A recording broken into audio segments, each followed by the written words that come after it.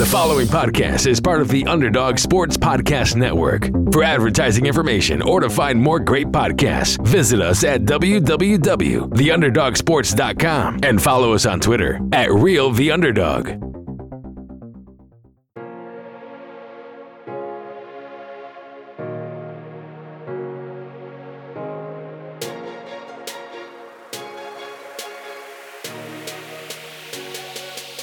Hey everyone, and welcome back to the 5 Cool Podcast. As always, I'm George Klein. It is mid-May, and we are right in the swing of the NBA playoffs. We have the conference finals going on.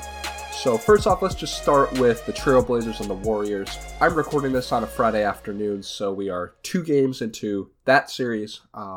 Last night we saw Steph and Seth both put up very good performances when you take into account, where they each stand in the league. But as always, Golden State found a way to get it done. We head to Portland with Golden State up 2-0. And Bovada Sportsbook has Game 3 favored with Portland minus 2.5. And I think that Portland gets one at home. I just think with that crowd, with that atmosphere. Oh, and also just so everyone's aware, you probably could have guessed from how long this is, but this is just going to be a mini episode of me just kind of talking through all the NBA and MLB stuff. But we've got Portland.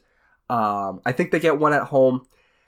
Again, it's been fun and interesting to watch Golden State kind of revert back to their 2015, 2016, those years styles before KD got there, where a lot of Steph and Klay three-pointers, a lot of more movement, because, they always have a lot of movement in their offense, but when you can dump it down to KD for an ISO mid-range jump shot, that just, is unguardable in a lot of ways. You can always take advantage of that, when now there's a lot more movement, a lot more creation. Draymond Green's a lot more involved in the offense. We've seen a lot more of those sort of old classic Golden State plays where it's a Steph and Green pick and roll, and where Green ends up wide open, headed to the basket. What really impressed me last night was we know that Portland got off to a big lead, and then Golden State mounted one of those third quarter runs and was able to just make the big plays down the stretch of the game. But when that defense gets going, it really gets going. Green, Iguodala, they were all over the place. You're talking about Iguodala with steal at the end of the game.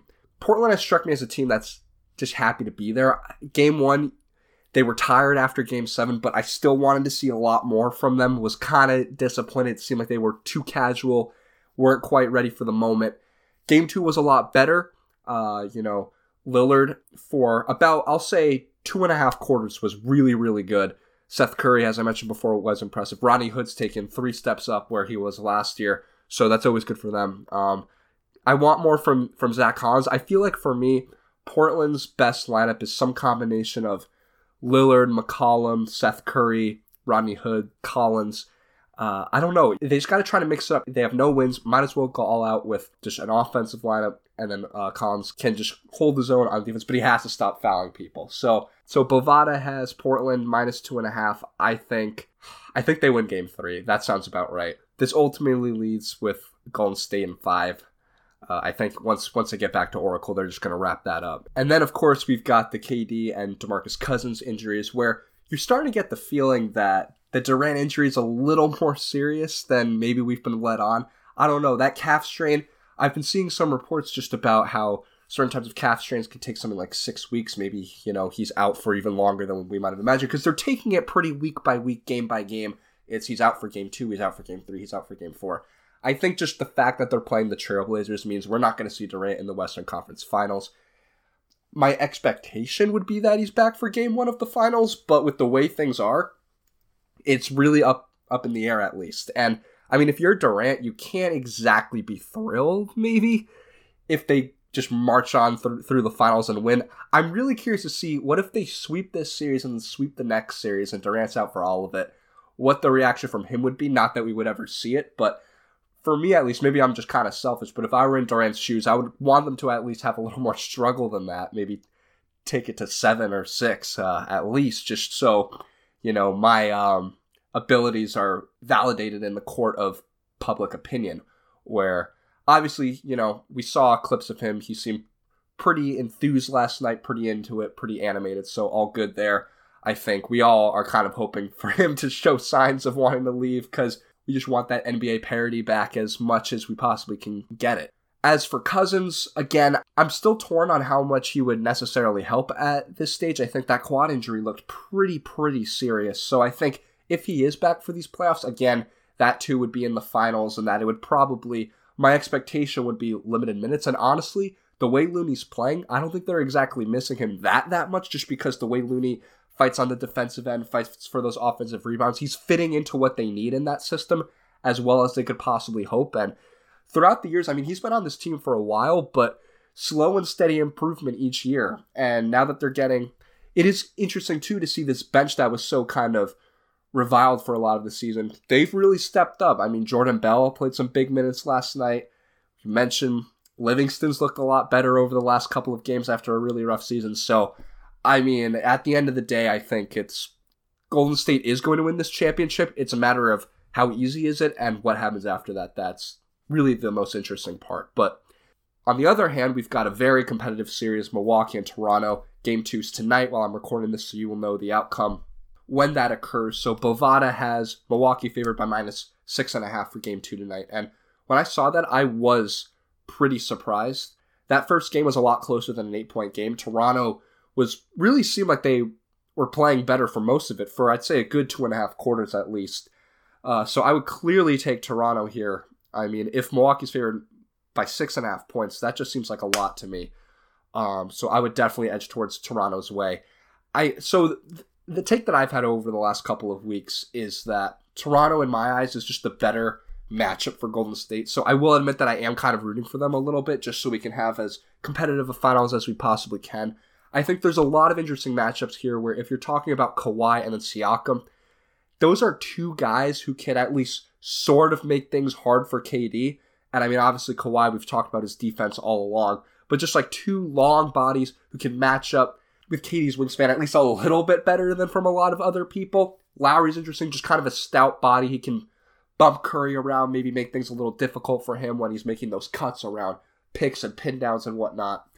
And then also, one thing that would concern me about a Milwaukee matchup in the finals is just their defensive scheme is set up so they allow a lot of three-pointers, and I think we saw that in Game 1 when we saw Portland drop their bigs way down off screens, and that giving up a lot of three-pointers to Golden State, and if you're talking about Curry and Thompson, not a recipe for a lot of success. So Milwaukee is an incredible team. I just think Golden State would be a rough matchup for them.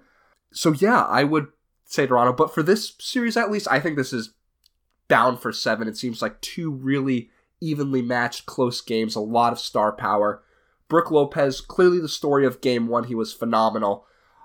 So yeah, my picks for right now would be Golden State in 5, Toronto in 7, and then Golden State, let's say in 6. Well, if Durant returns, Golden State in 5. If he's not back, then maybe even Golden State in 7.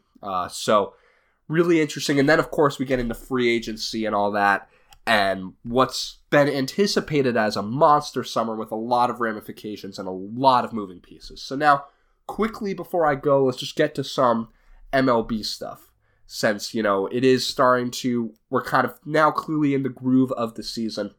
And it seems to me that the Astros have just really kind of taken over as that best team.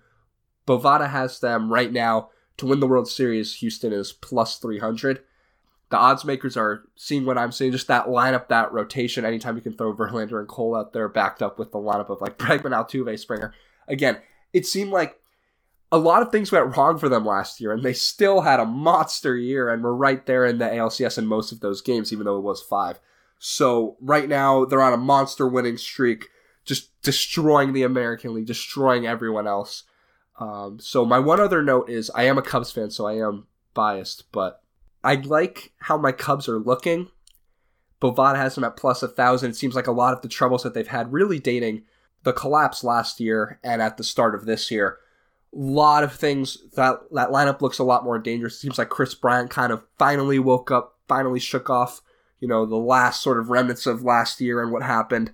And between him, Rizzo, Baez, real good starting lineup there, real good punch. Wilson Contreras has been awesome. But I also like Milwaukee at plus 1,500. They've had a tough schedule so far, and so they've dropped a good amount of games compared to maybe what we were expecting. But I mean, when you have their lineup with the depth they have, and then Yelich just going off, it just looks incredible. So my pick hasn't changed since the last time we made picks, I would say about a month ago. I'm still going Astros versus Dodgers rematch of the 2017 World Series. And then I'm going to go Astros, let's say, in 5. At this stage, I just see them kind of rolling over the rest of the league. But again, it's baseball. A lot can happen. As the Yankees know, injuries happen. And a lot of it comes down to luck. So we'll see how all of that winds up. Next week's episode will be longer. It'll be a normal length episode. But just wanted to, again, get that short episode in there. Get my opinions just on the state of things where we are this week. As always, thanks for listening and goodbye.